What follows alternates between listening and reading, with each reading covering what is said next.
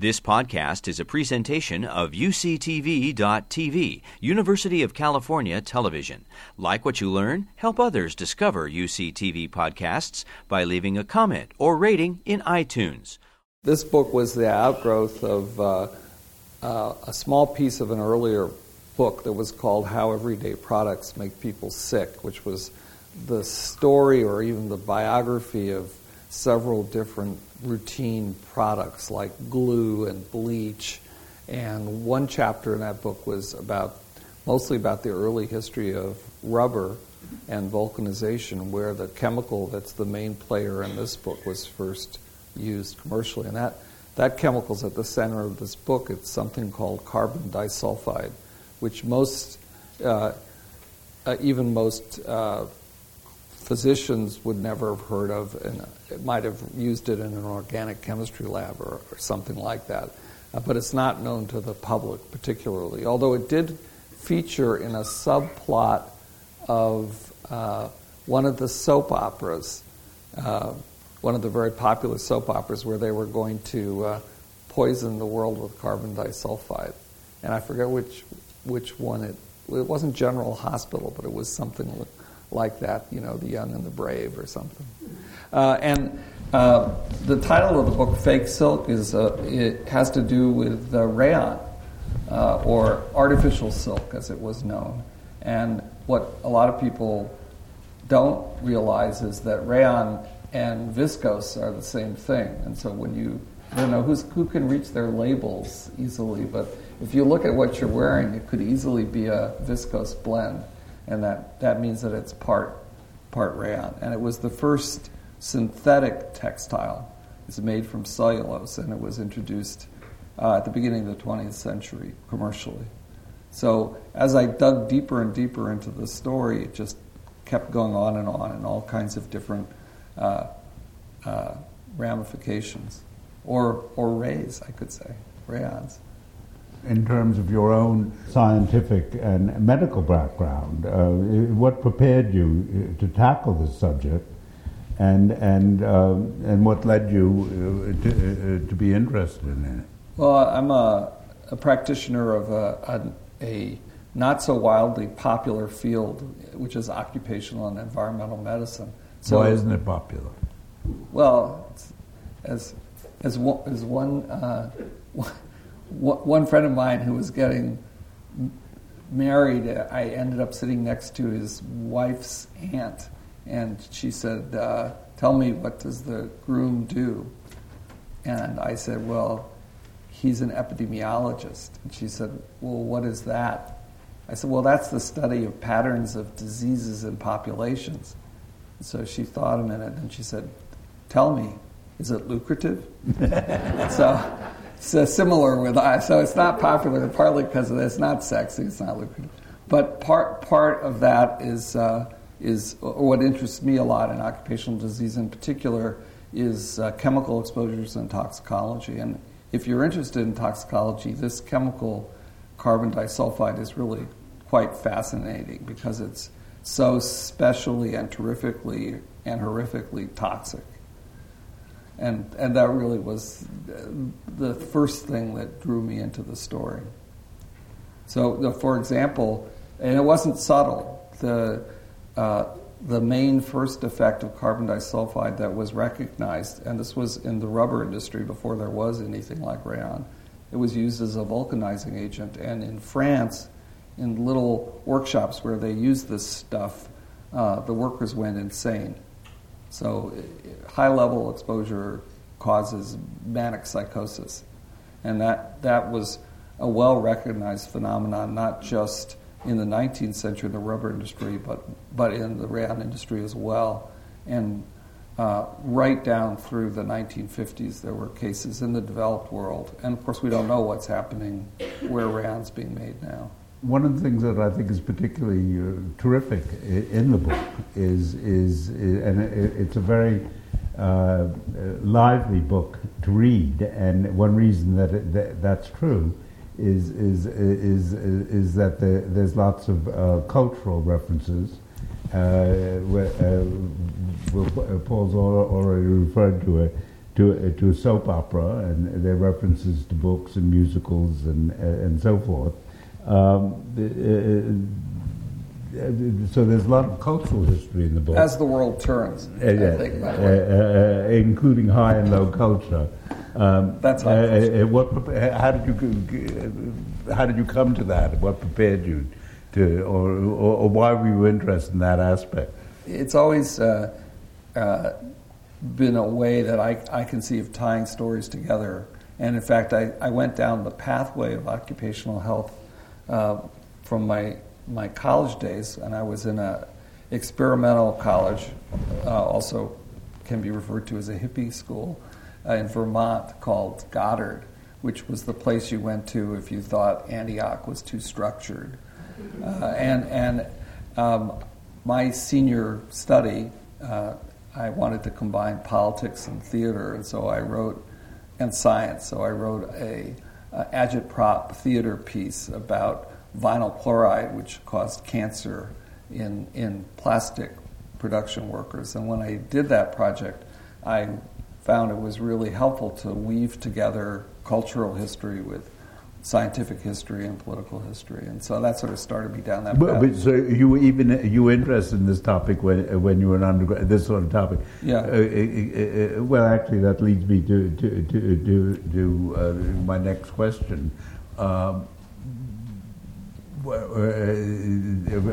Why do you think, in personal terms, that you were interested in this topic? As you know, I know, and of course, one of my own interests is the Spanish Civil War, and I was fascinated to discover that Paul's mother had been a nurse, an American nurse in the Spanish Civil War, which of course suggests a certain political awareness in the family. So I mean, so what was, and so you had this interest quite early on. I mean, where do you think it came? Did it come from personal, or what do you think is what shaped in terms of your upbringing and early experience? What led you to be interested in this sort of topic?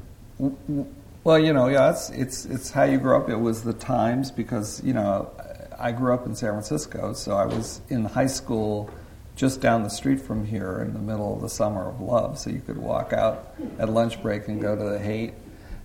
And as you point out, my mother and my father were both politically progressive. My mother, as you noted, had been in Spain, and she was a nurse. She'd been kicked out of the California Nurses Association for union organizing in the 50s. It's a nice touch that we're in the School of Nursing building. This is where she went to school, not in this building, but she was a graduate of the School of Nursing here and knew Leo Aloesser as one of her teachers, and he went to Spain as well, other people from San Francisco. And my father was a geneticist by training and lost his career in the McCarthy era, was a university professor, was kicked out.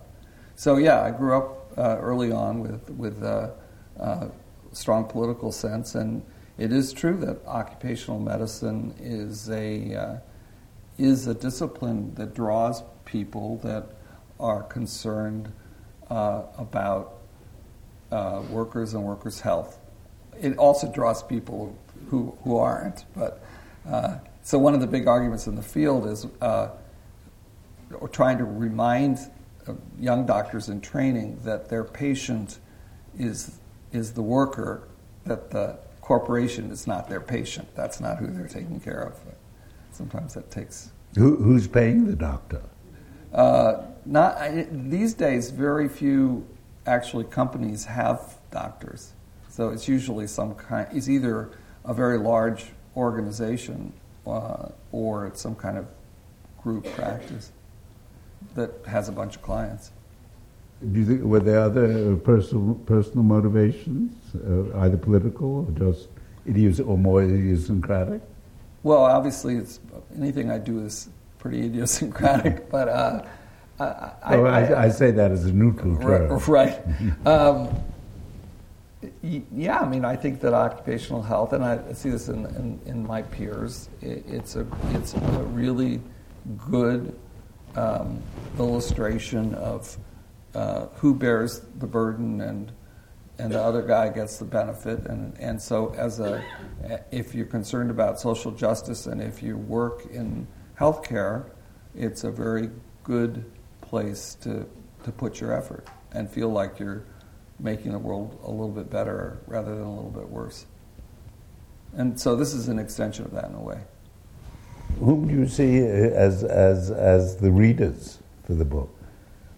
Well, I wrote this as if I was, one of my role models is Burton Rouchet. Used to write these toxicologic essays in the New Yorker, or Paul Brodeur, who the next generation wrote about asbestos in the New Yorker. So my target audience is an interested lay reader, and I want very much to make the material interesting and accessible to a general reader who's knowledgeable and interested, but not knowledgeable about this subject. At the same time, I want it to pass muster with professionals, and so it's excessively footnoted, but not in the middle of the text at the end. So if you want to use this book to do research and to document, you want to say something and find the original source, it's here. You focus on how that specific chemical, carbon disulfide, if I pronounce it correctly, was dangerous to workers. And it has such awful consequences, as you document so extensively in the book. Did you think of the chemical as somehow as a character, almost as were you writing the biography of this malign character? In some ways, yes. I mean, it was a character, and it was also a character in the way that people talk about writing a novel where the character seems to have a will of its own and it starts going off in directions that you couldn't have foreseen. So I think that there was an element of that, partly because the story, went in so many different directions. There was, in fact, even after I finished the book, I would come across things that aren't in it because I only learned about it afterwards. Well, one example is not carbon disulfide as much as the final product, rayon. I always thought that the fabric safety, flammable safety laws in the United States, as effective or ineffective as they are, were an outgrowth of cotton pajamas and children burning from cotton. And it turns out that the original laws that were passed in the 50s, in the early 50s, were because of a number of deaths from sweaters made of a very special kind of brushed rayon, fluffy rayon, that when it would catch fire would go up instantly in flames and people were killed. They were called torch sweaters because of this. And I wrote this, I spent 10 years writing this book, never came across that, and just sort of stumbled across it a few months ago. So that's an example. And just the ways in which things just turned out to be connected and interconnected in various ways. But always at the center of this, the carbon disulfide, without which you can't make the rayon. And then the rayon itself. So why is it essential? What does it do? It's a very, very peculiar solvent. It dissolves nearly anything, and it has a dissolving capacity for cellulose such that the process lets you rearrange the fibers, break them apart and then rearrange them and then reproduce cellulose. So it's like the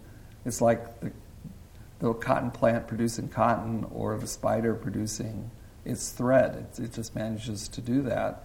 The process is that you take wood pulp or some other source of cellulose, you grind it up, you soak it in caustic, then you throw in a bunch of carbon disulfide, let it sit, and it becomes this kind of yellow, toxic maple syrup that you push through pipes into a bath of sulfuric acid, and you spray it out under the sulfuric acid through these little tiny nozzles. You have to make the nozzles out of gold or platinum or tantalum because otherwise it disintegrates in the acid bath. And then the fiber, the cellulose, is regenerated, and there's no carbon disulfide in the final product. But that's the problem because the carbon disulfide just bubbles off into the workroom atmosphere, basically, unless there are special protections. How was this all discovered? In the late 19th century, there were a bunch of different people trying to invent a synthetic cellulose-based fiber. Why was this need felt? I mean, were not cotton or wool was there's running a lot out? more wood than there is cotton. It's a lot cheaper to cut down trees than to raise cotton. So, and wool similarly. So that was part of the drive. And this made a fabric that had a lot of silk-like qualities. So it was artificial silk or art silk or Kunstseide in German, and it was far cheaper than silk. That was certainly true. There were a bunch of competing processes, in fact. This one kind of won out, but there was another one called nitrocellulose, which unfortunately the factories had a tendency to blow up because nitrocellulose is very close to gun cotton, and so it's an explosive. And then there's another kind that doesn't use carbon disulfide. It's called cupramonium silk, or in the old days it was called Bemberg silk. So there was a novel in Weimar, Germany called The Artificial Silk Girl, and it has quite a bit of viscose rayon in it, but it also has even more Bemberg silk because she thought there was nothing but the tawdry protagonist thought that underwear made of Bemberg silk was particularly wonderful. And this was all happening in the individual countries, but there also presumably, of course, there's a rich sense of was there international cooperation or international rivalry or both? No, this wasn't. This was the prototype of the multinational corporation. All of these corporations were interconnected. Courtaulds in Britain, Glanzstoff in Germany, Snea Viscosa in Italy, they all owned pieces of each other. And in the United States, there were two producers. The biggest one was called the American Viscose Company, which was or corporation, which was entirely a subsidiary of Courtaulds in England, and then DuPont, where they competed with each other.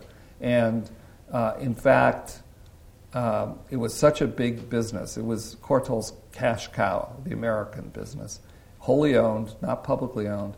So in the run-up for Lend-Lease, the United States said, if you want us to bring Lend-Lease to Congress, you have to make Courtaulds a public company, or American Viscose Corporation. Why did it? Because of the money. So, in fact, the UK was pretty upset about this, despite everything else, and they sent Keynes over to argue against this, to try to convince the Americans not to force Courtaulds, even though Courtaulds wasn't publicly owned, right, but a private corporation, but they sent over Keynes. Unfortunately, on the other side of the table was a guy named Harry Dexter White, who went on to form the International Monetary Fund. He was the Undersecretary of the Treasury, and he, as it turned out, had done his doctoral thesis on tariff controls and tariff protections in the rayon industry. So he knew all about rayon. So that was Keynes' adversary. Because another interest, I don't know, my mind tends to go by free association, so I hope you'll forgive me. Another interest that Paul and I share is an interest in Bloomsbury, and of course Keynes is the great economist of Bloomsbury. But and I don't know whether it was a fact, but isn't it? If I have this right, it's later at Bretton Woods that he and they were supposed to. I mean, it became very controversial. And were he and were Dexter White? Harry very much worked together. Yeah. So was their alliance? They began as adversaries. No, that was probably sparring partners. Let's say, yeah. Yeah. But that's where they initially were together. Yeah, I'm sure they knew each other professionally before that, but yeah. Well, there are a lot of and then another one of these on the same theme about the interlocking directorates. There was a book called Labor and Silk that was published in 1925 or so, which was part of the Labor and series, which was kind of the all-about books of the U.S. Communist Party.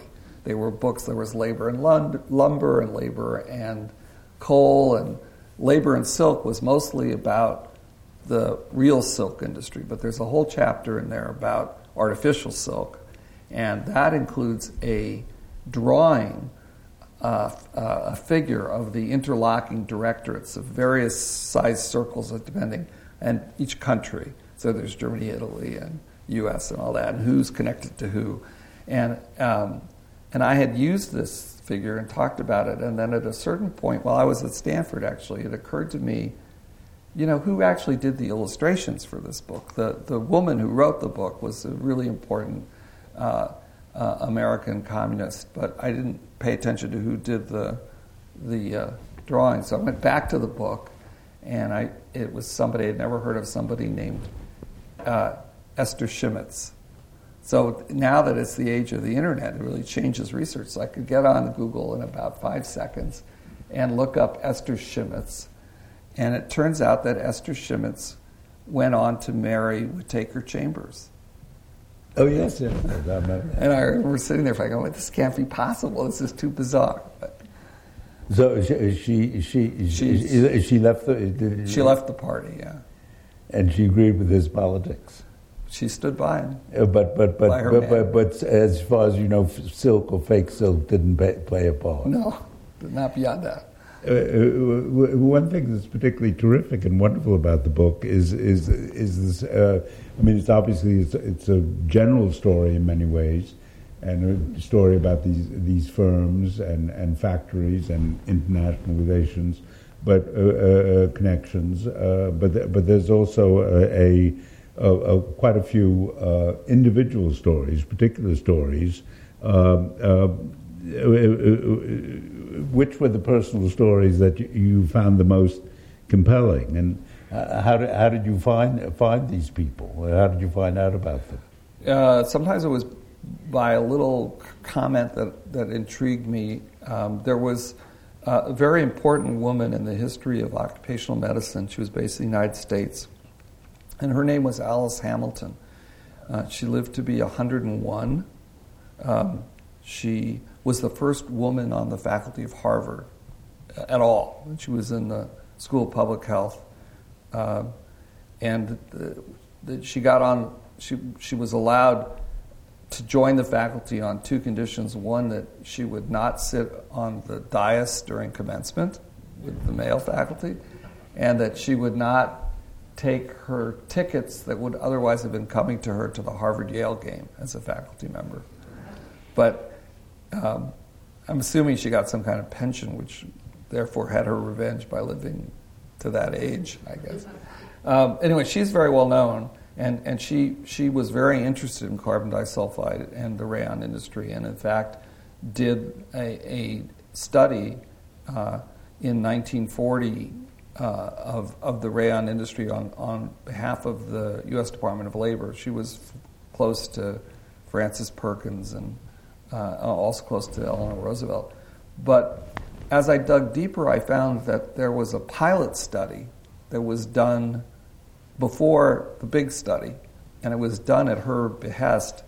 But the doctor who did that study out of Bryn Mawr College was named Adele Cohn. And I'd never heard of an occupational physician named Adele Cohn. Was named. So I went on a long search to find out who this person was and what she did. And in fact, this was the only occupational health thing she did. She left not long after she did this study. She did some training in tuberculosis and then went off to China and served as a nurse in Sichuan, or inland China during the war, where she met a Brit who worked for the Red Cross and married him. and moved to England, which is why I couldn't find any trace of her.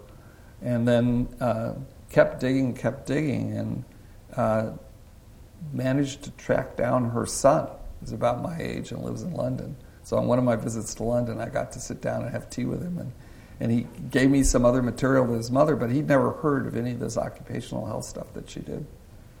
And they would actually, what her study was, is she would go to the one or two big factories that were in Pennsylvania. That's where the industry was based at that time.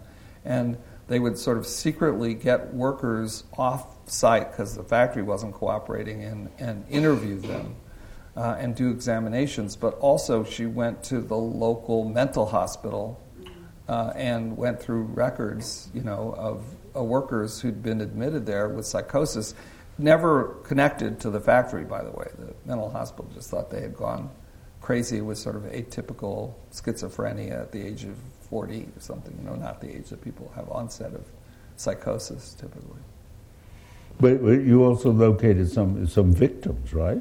I did. First of all, I went to some closed down factories and met with workers, including in the former East Germany, where one of the big factories was in Wittenberg Elbe, and also in Sweden, where there was a state-run factory. It was actually jointly owned by the state and the labor unions, where conditions weren't any better. So, was that surprising? You would have hoped that they might have been a little bit better. And then probably one of the more dramatic and devastating parts of this history is that rayon, because it didn't depend on cotton but rather cellulose, was very important economically and politically to the Axis. And so Germany in particular ran rayon factories all over Germany. And why was it so important? Because they were cut off from cotton and they didn't have enough wool, and they viewed this as part of their economic independence, or autarky is the term for this. This is pre-war, or during the war, and during the war? During the war in particular, in the run-up to the war and then in the war. And so they ran camps with they ran factories with slave labor or concentration camp labor, and one of the satellite concentration camps was in Austria, which was then part of the Reich, in a place called Lenzing. It's a factory that's still in operation. But they had a satellite concentration camp, and I did have the honor of meeting one of the survivors of that camp, a woman who lives in North London, and had written a book for children about the Holocaust. That's how I came across it. What was the worker compensated, or what? Did she get compensated? She got invited to Lenzing. They actually feel bad about this, and so they invited her an all-expense-paid trip to see the factory, and she went. She was. And one question. I mean, this is a few years ago. A subsidiary question, but I wasn't quite sure. Courtaulds had an interest in the German factory, right? In one of them, yes. But I even had the impression that did it continue during the war? The factory continued during the war. But was Courtaulds still involved? Well, it depends on who you ask. In fact, every single industrial site of any size at all in Cologne was completely destroyed by bombing, except this plant. So do we have a sort of, do you think Courtaulds was in touch and said, don't bomb our plant? Yes, but I can't prove that. The only thing, what I can prove with Courtaulds is that after the war, long after the war, another hero was the local plant physician of the Courtaulds complex in North Wales, who started to do an epidemiologic project on heart attack in the workers. It turned out that the workers were dying at too much of a rate and at too young from heart attacks to be coincidence. And he got connected with one of the leading epidemiologists in the post-war period and did this project. And then they were stymied by Courtaulds. Courtaulds just stonewalled them in terms of giving them a roster of the workforce, so that they could actually calculate the rates. And without being able to calculate the rates, they couldn't show what they knew was there. And it took about 10 years, and finally they got the rates, the numbers from Courtaulds, published the paper in the British Journal of Medicine, and then Courtaulds fired the doctor. So was quite a hero, I think. I mean, the workers are there are some heroes, such as the women you mentioned, and the doctor who's fired, but the victimized workers, but they're clearly also villains, and of course a problem for biographers is or biographical topics is. Sympathy isn't quite the word, but and I don't know whether empathy is the word either. But somehow, how do you cope? How did you cope with writing about villains? And as one of the colorful characters in the book is this the British Home Secretary in the 30s, known as Sir William Joyson Hicks, who had a nickname of Jix, and he's very busy stonewalling. How do you cope with writing about such people? Well, they're fun. So to the extent that you can sort of make fun of them, like Jix's son, Lancelot, Joyner Hicks, who then became a member of Parliament. So you can kind of poke fun in that way, and I think perhaps it's as much a danger to make people like that two-dimensional. It's like as Forster warns in aspects of the novel. You have to tell a story, but you can't.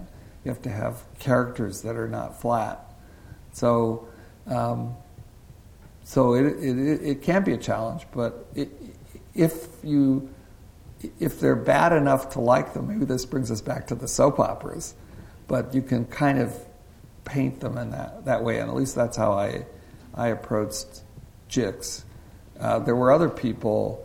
There was another person like that, actually, also, a guy named, improbably, Mothworth, who was a rayon technocrat who was German and was employed by not by Courtaulds, but by another international company that owned a factory in Tennessee. And this guy was called in to suppress a strike in Tennessee, this guy Mothworth. And so he not only before that, in 1918, he was arrested. He was already in America, and he was arrested for selling chemical secrets to the Germans, or essentially being a spy. And he got out of jail and somehow eventually reappeared and came to this factory. And then I sort of lost his trail. And then this factory, Lenzing, the one that used the slave labor, is detailed in these. There are a series of publications by both the British and the American Army, and some of them are joint, looking at every single industrial asset in Britain, basically for what's going to happen after the war and what can we do with this stuff. And they go to this plant in Lenzing, and who's managing the plant in Lenzing? It's Mothworth again. He reappears. So he was the evil Zelig of the rayon industry. So. You see, you just have to kind of go with the flow, I guess. I don't know, but it is a challenge, but it's a good challenge. One thing that struck me in the book was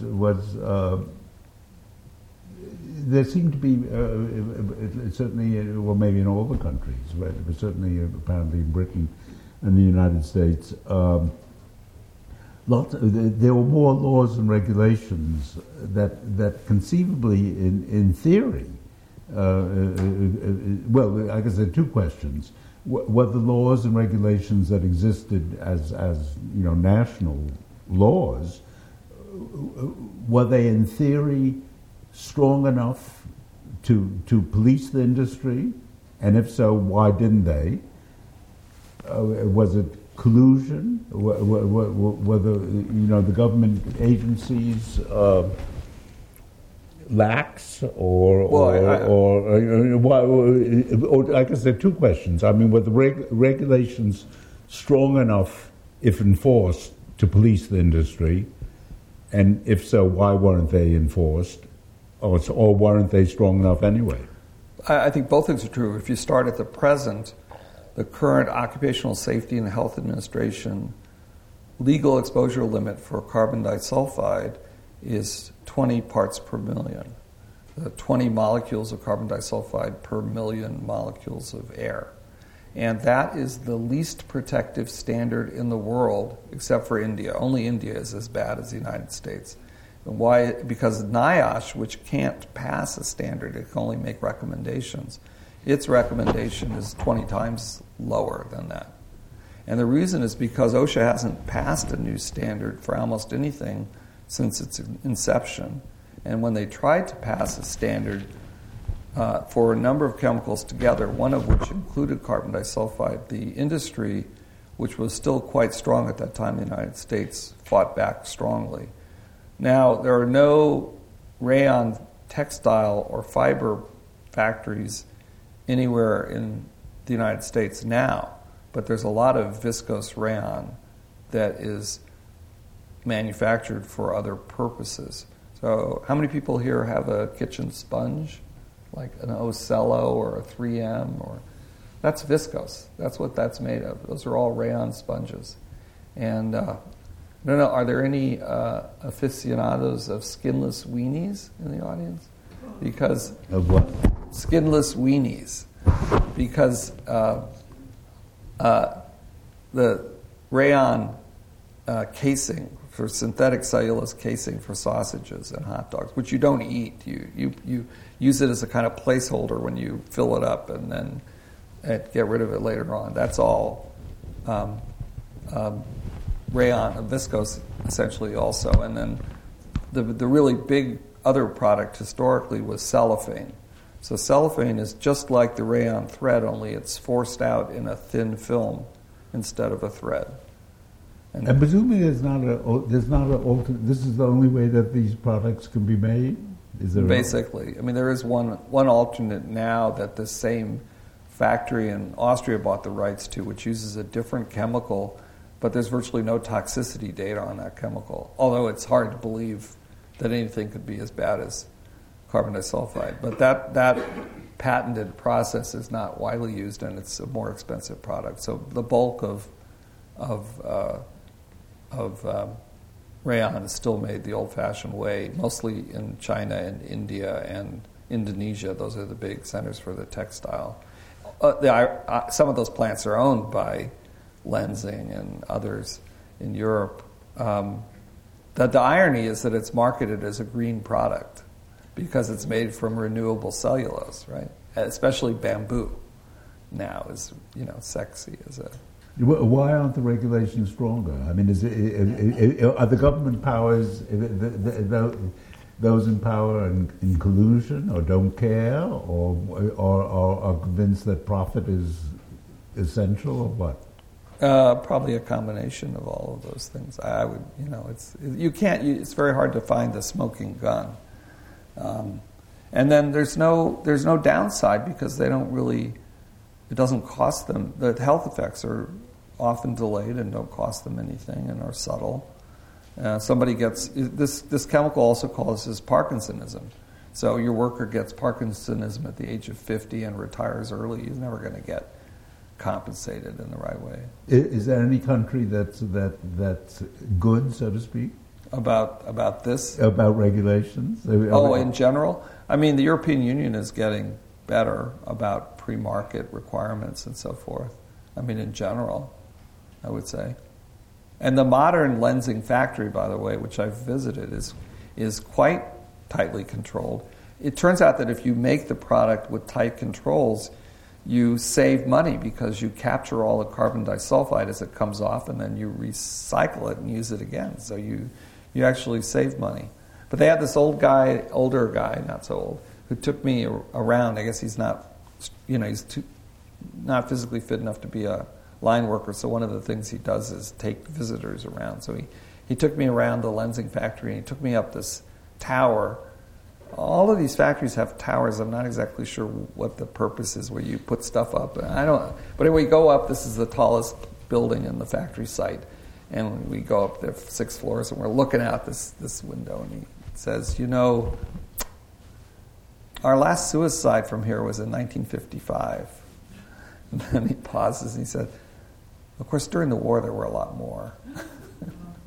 In a way, I'm surprised. You were given pretty good access to factories? It depends. I would, through contacts. I went to a factory in Czechoslovakia as well, in the Czech Republic, that had belonged to Glanzstoff, the German conglomerate, and then had closed down after the Velvet Revolution and has been reopened with foreign investment. And I got there because I know the occupational health doctor in Prague who could get connections, and we went there.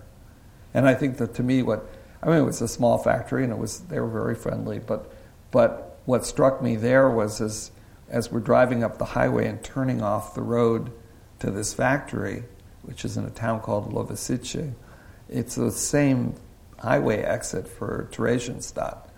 And so then after I was there, I said, I bet there were slave laborers that went to this factory, and there were, actually. How important are these? I had this memory when I was growing up, but I can't remember exactly what was on the program. There was the DuPont Hour, but all I remember about it was its slogan: "A better life through chemistry," and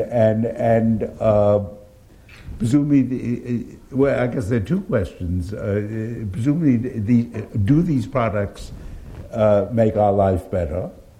And are they worthy products?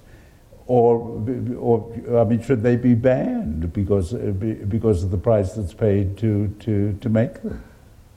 Well, consumers are very fond of rayon, right? And always have been. And what would our life be without cellophane? And what would our life be without cellophane? Of course, the interesting cultural history is that rayon has, for many years, also had this sort of cheap, it's fake silk, so it has this sort of tawdry side to it. I mentioned the Artificial Silk Girl, this novel from Weimar, but you see it in in Legally Blonde, where there's a whole riff about rayon. On the other hand, cellophane has always been kind of fun and avant-garde and very modern, and that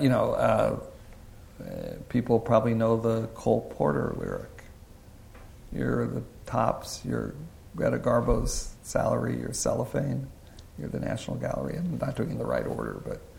do you think the product should be banned? No, I think it could be made safely if you controlled... How? By controls of the factory? Closing the process, yeah. Are you optimistic or pessimistic or neutral? I don't think it's... Is there a campaign? But what now, most of the manufacturing is in the third world? It's in India and China, and I'm not so convinced, particularly in Indonesia. I really doubt that there's very good controls in India. And in fact, so one of the hazards, I didn't mention this particular form of toxicity, aside from causing insanity, when you have high exposure but a little bit less than what would make you insane, it's disinhibitory. It affects centers of the brain that have to do with inhibition. And so in mid-19th century France, when this was used in basically in the French condom industry, was where the big exposure was.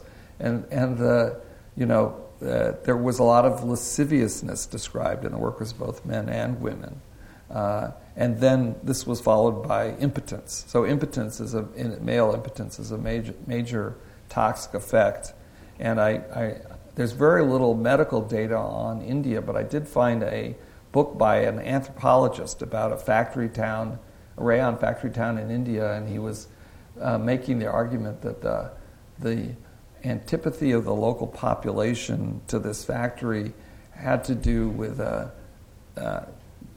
deep-seated Indian religious view of the world and all of that. And one of his arguments in support of this was that that the impotence that was reportedly widespread among the workers was symbolic of, some kind of Godhead thing. And I just thought, oh my God, this guy doesn't know anything about this chemical. This is not a metaphor.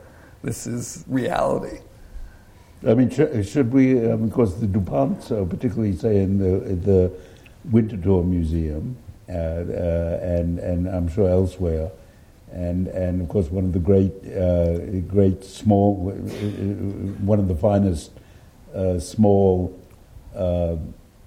museums in the world is and also a graduate school in the history of art is Courtaulds in the Courtauld School in London, and of course the most famous, the very distinguished, what's his name, T.J. Clark, who's now in London, but he was a professor of art history at Cal, and he wrote a famous book about the most famous painting in Courtaulds, the Manet of the woman at the bar. Arguing that she was an oppressed worker, so in a way it sort of circles back. I mean, should we have given up? It would have been better not to have all these things. I mean, or to put it in a rather sort of flat-footed way, would the world be a better place if we didn't have any of these products? And the high price that the workers have paid through madness, both excessive libidos and impotence, which seems very unfair to have both, and horrible illnesses. Well, there's a different ethical question, which is what is the consumer's responsibility if I buy a product which is completely harmless to me, but somebody died making it? What is my ethical obligation? And in that way, there's nothing different about rayon than the cheap cotton T-shirt that you buy at the warehouse store for much less than it really cost because some schlub in Bangladesh on the 17th floor death trap walk-up was sewing this thing, right? There's no danger to you wearing the T-shirt, but there was a price that was paid. And so I think that's the moral and ethical question.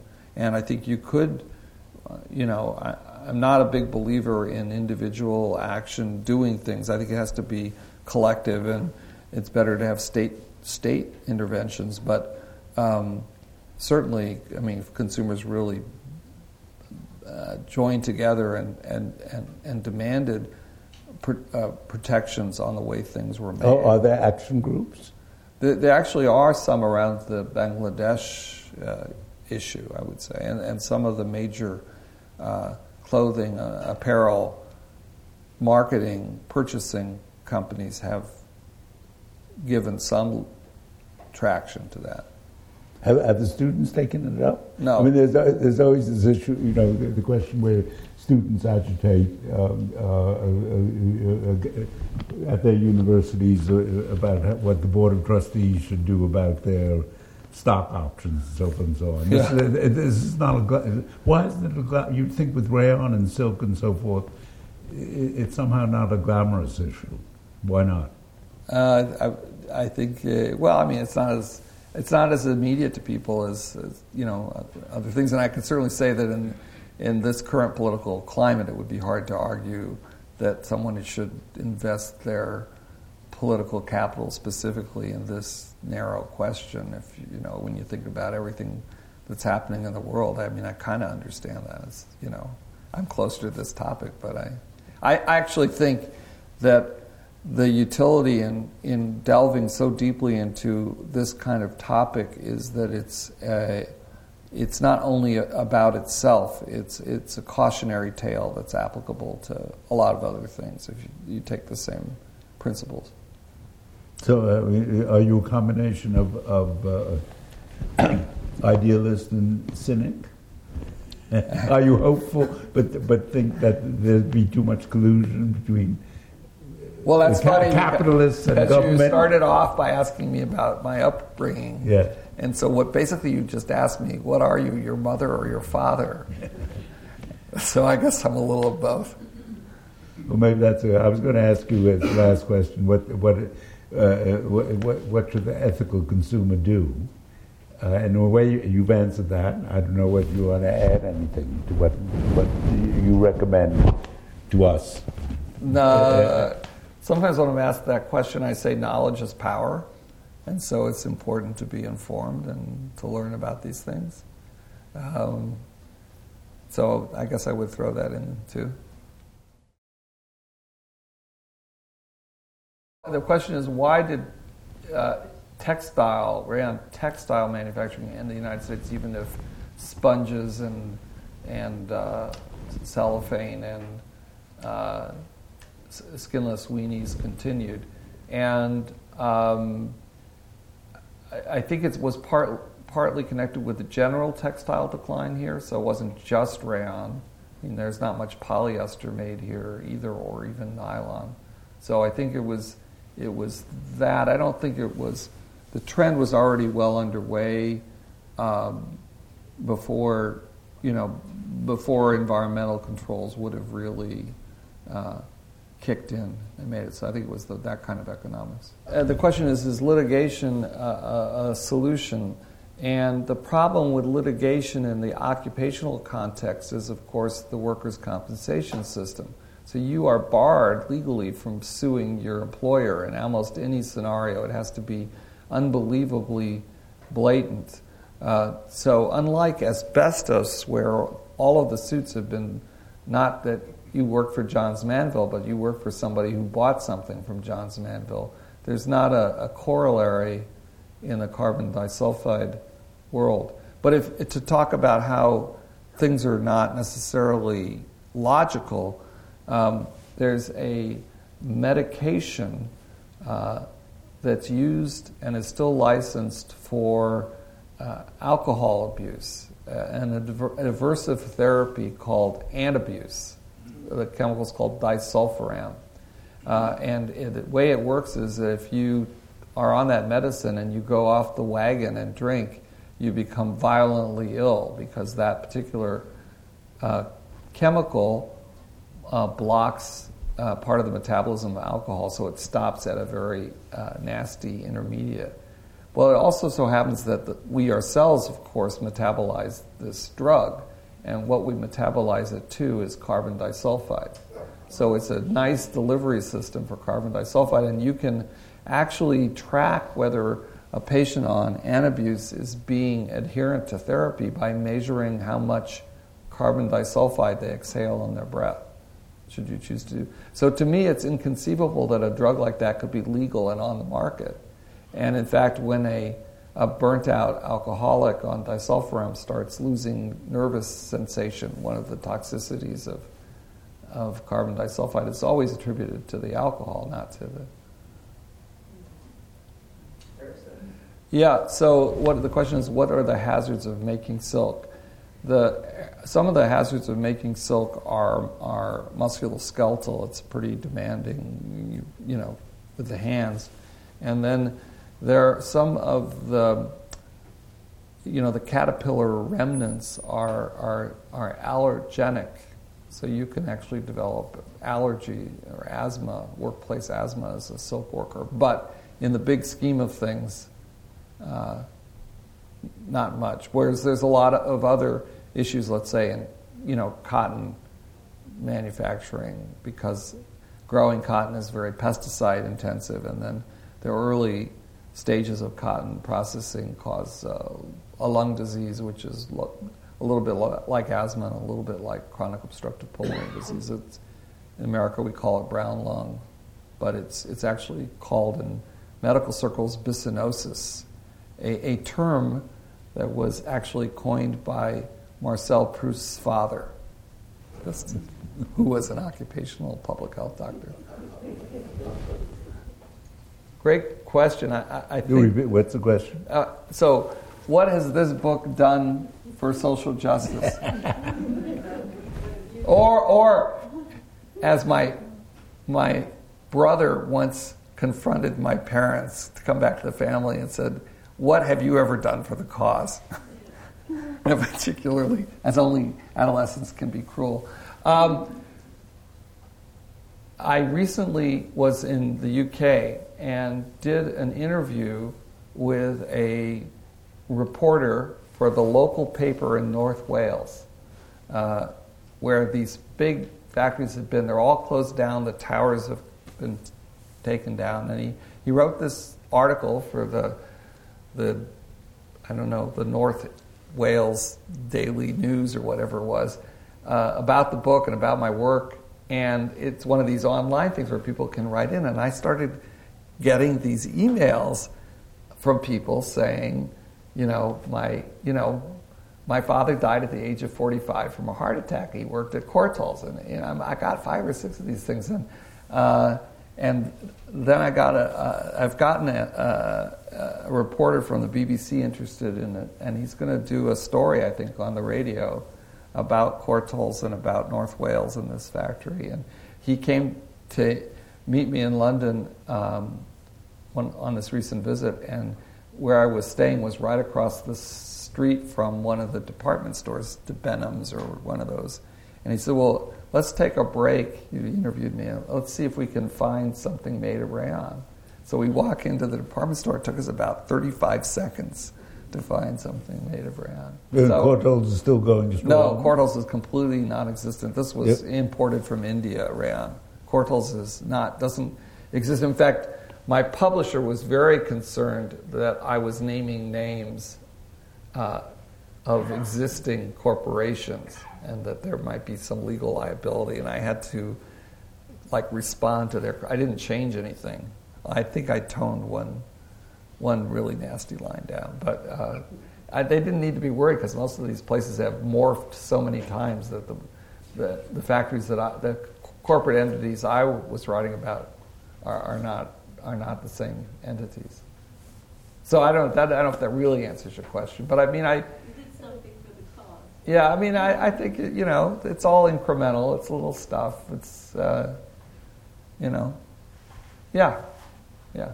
But that's the one thing so far that has really pleased me. That little. Was that in your mind when you were writing?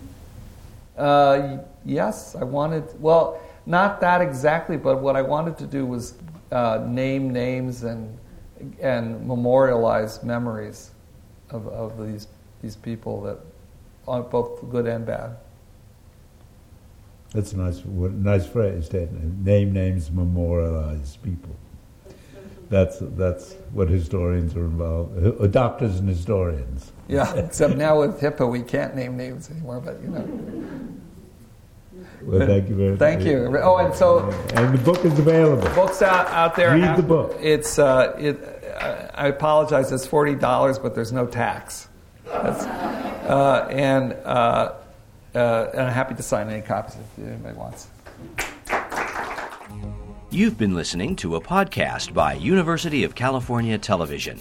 For more information about this program or UCTV, visit us online at uctv.tv.